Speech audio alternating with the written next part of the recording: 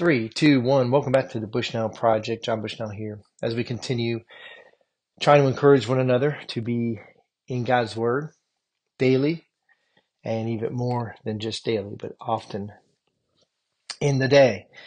And we are doing that by trying to just right now slowly read through different parts of the Bible, and it has been a huge blessing to me. And I've had my eyes open to things that I've missed because I've been reading through it too fast. So you ever go through a part of town, maybe in a town you've lived in most of your life or a town you visited often on vacation, and one day maybe you're not driving or maybe you are driving and you notice something you've never seen before. And you're like, is that new? Did they just build that? And you find out it's been there the entire time you've been going past it.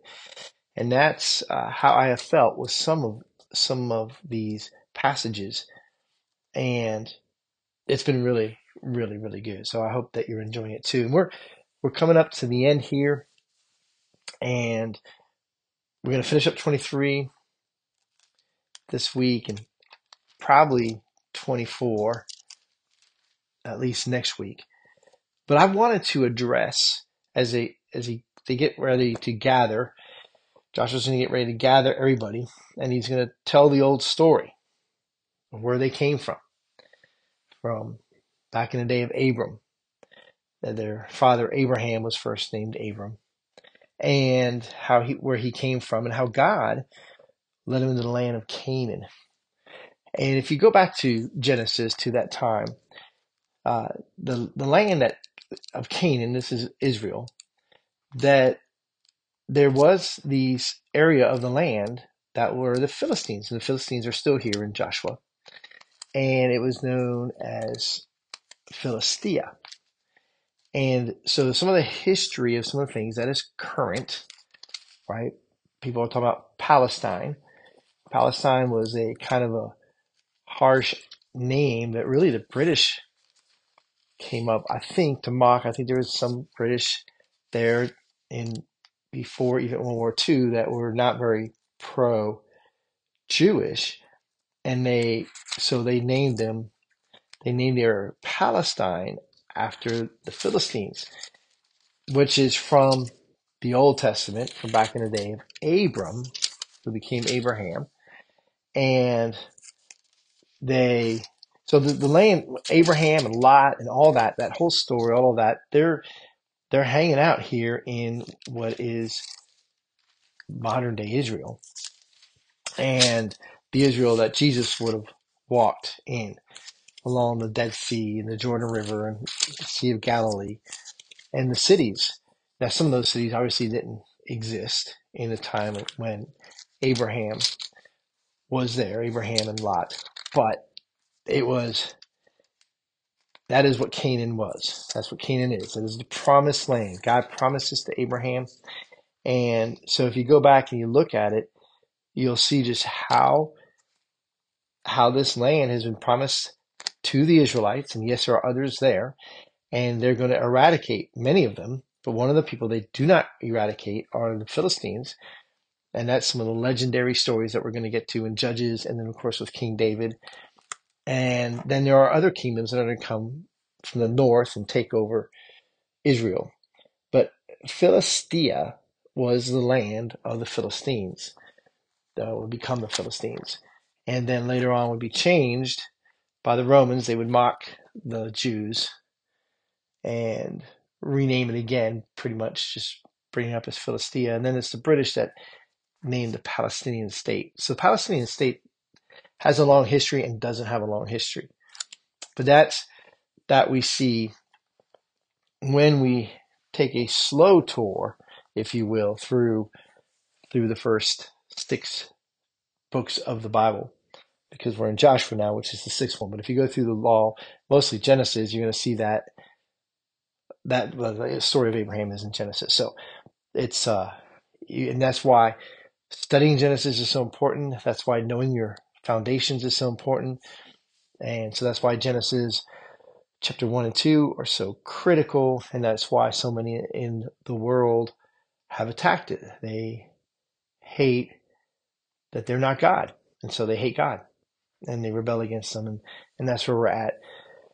But here in Joshua chapter 23, let me finish this up because it's just Joshua summing up, and then we're going to get more of it as he brings everybody back to section in chapter 24. But verse 14, and now I'm about to go the way of the earth, and you know in your hearts and souls, all of you, that not one word has failed of all the good things that the Lord your God promised concerning you. All have come to pass for you. Not one of them has failed. But just as all the good things that the Lord your God promised concerning you have all been fulfilled for you, so the Lord will bring upon you all the evil things until he has destroyed you from off this good land that the Lord your God has given you.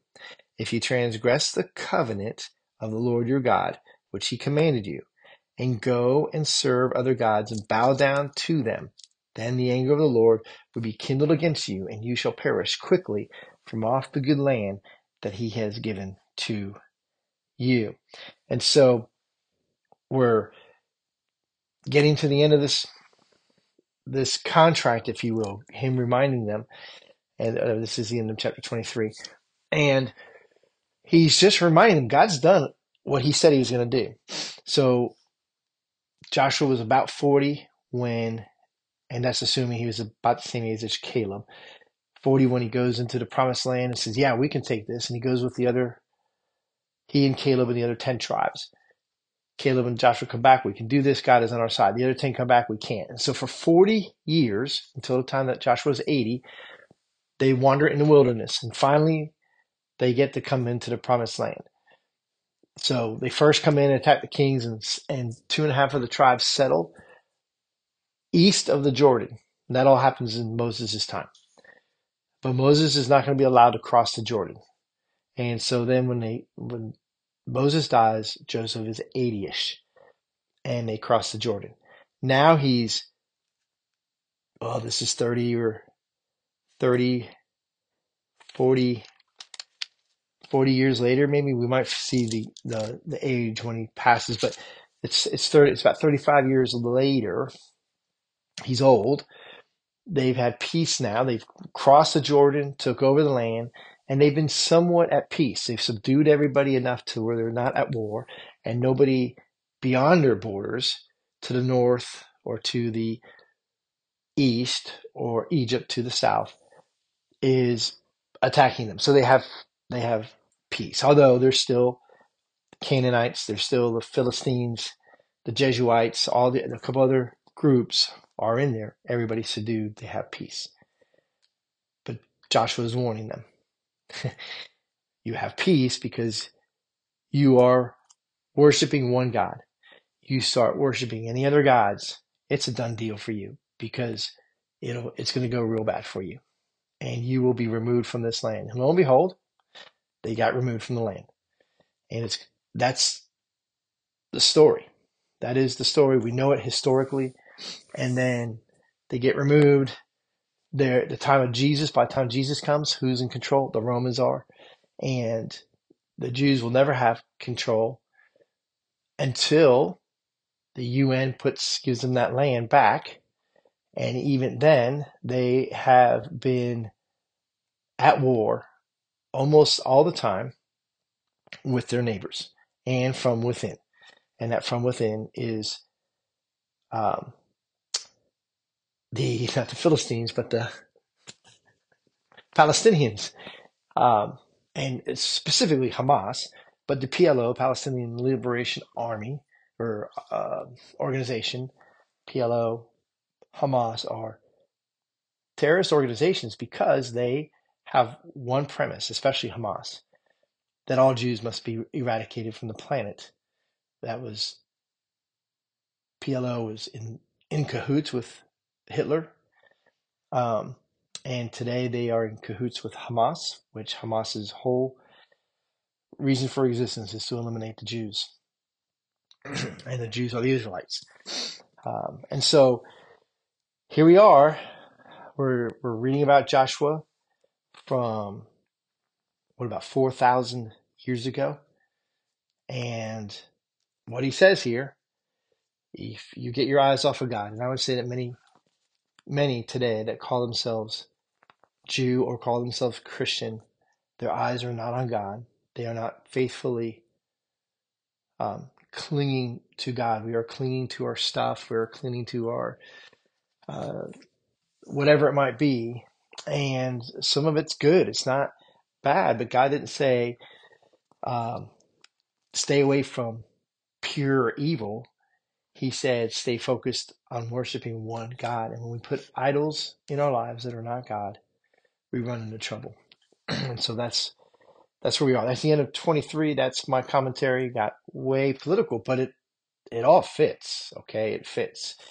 We are talking about this promised land, and to this day, the promised land has very little history when it is at peace. And we'll see that. I think we're going to go into Judges next, and Judges is all about people doing what was right in their own eyes.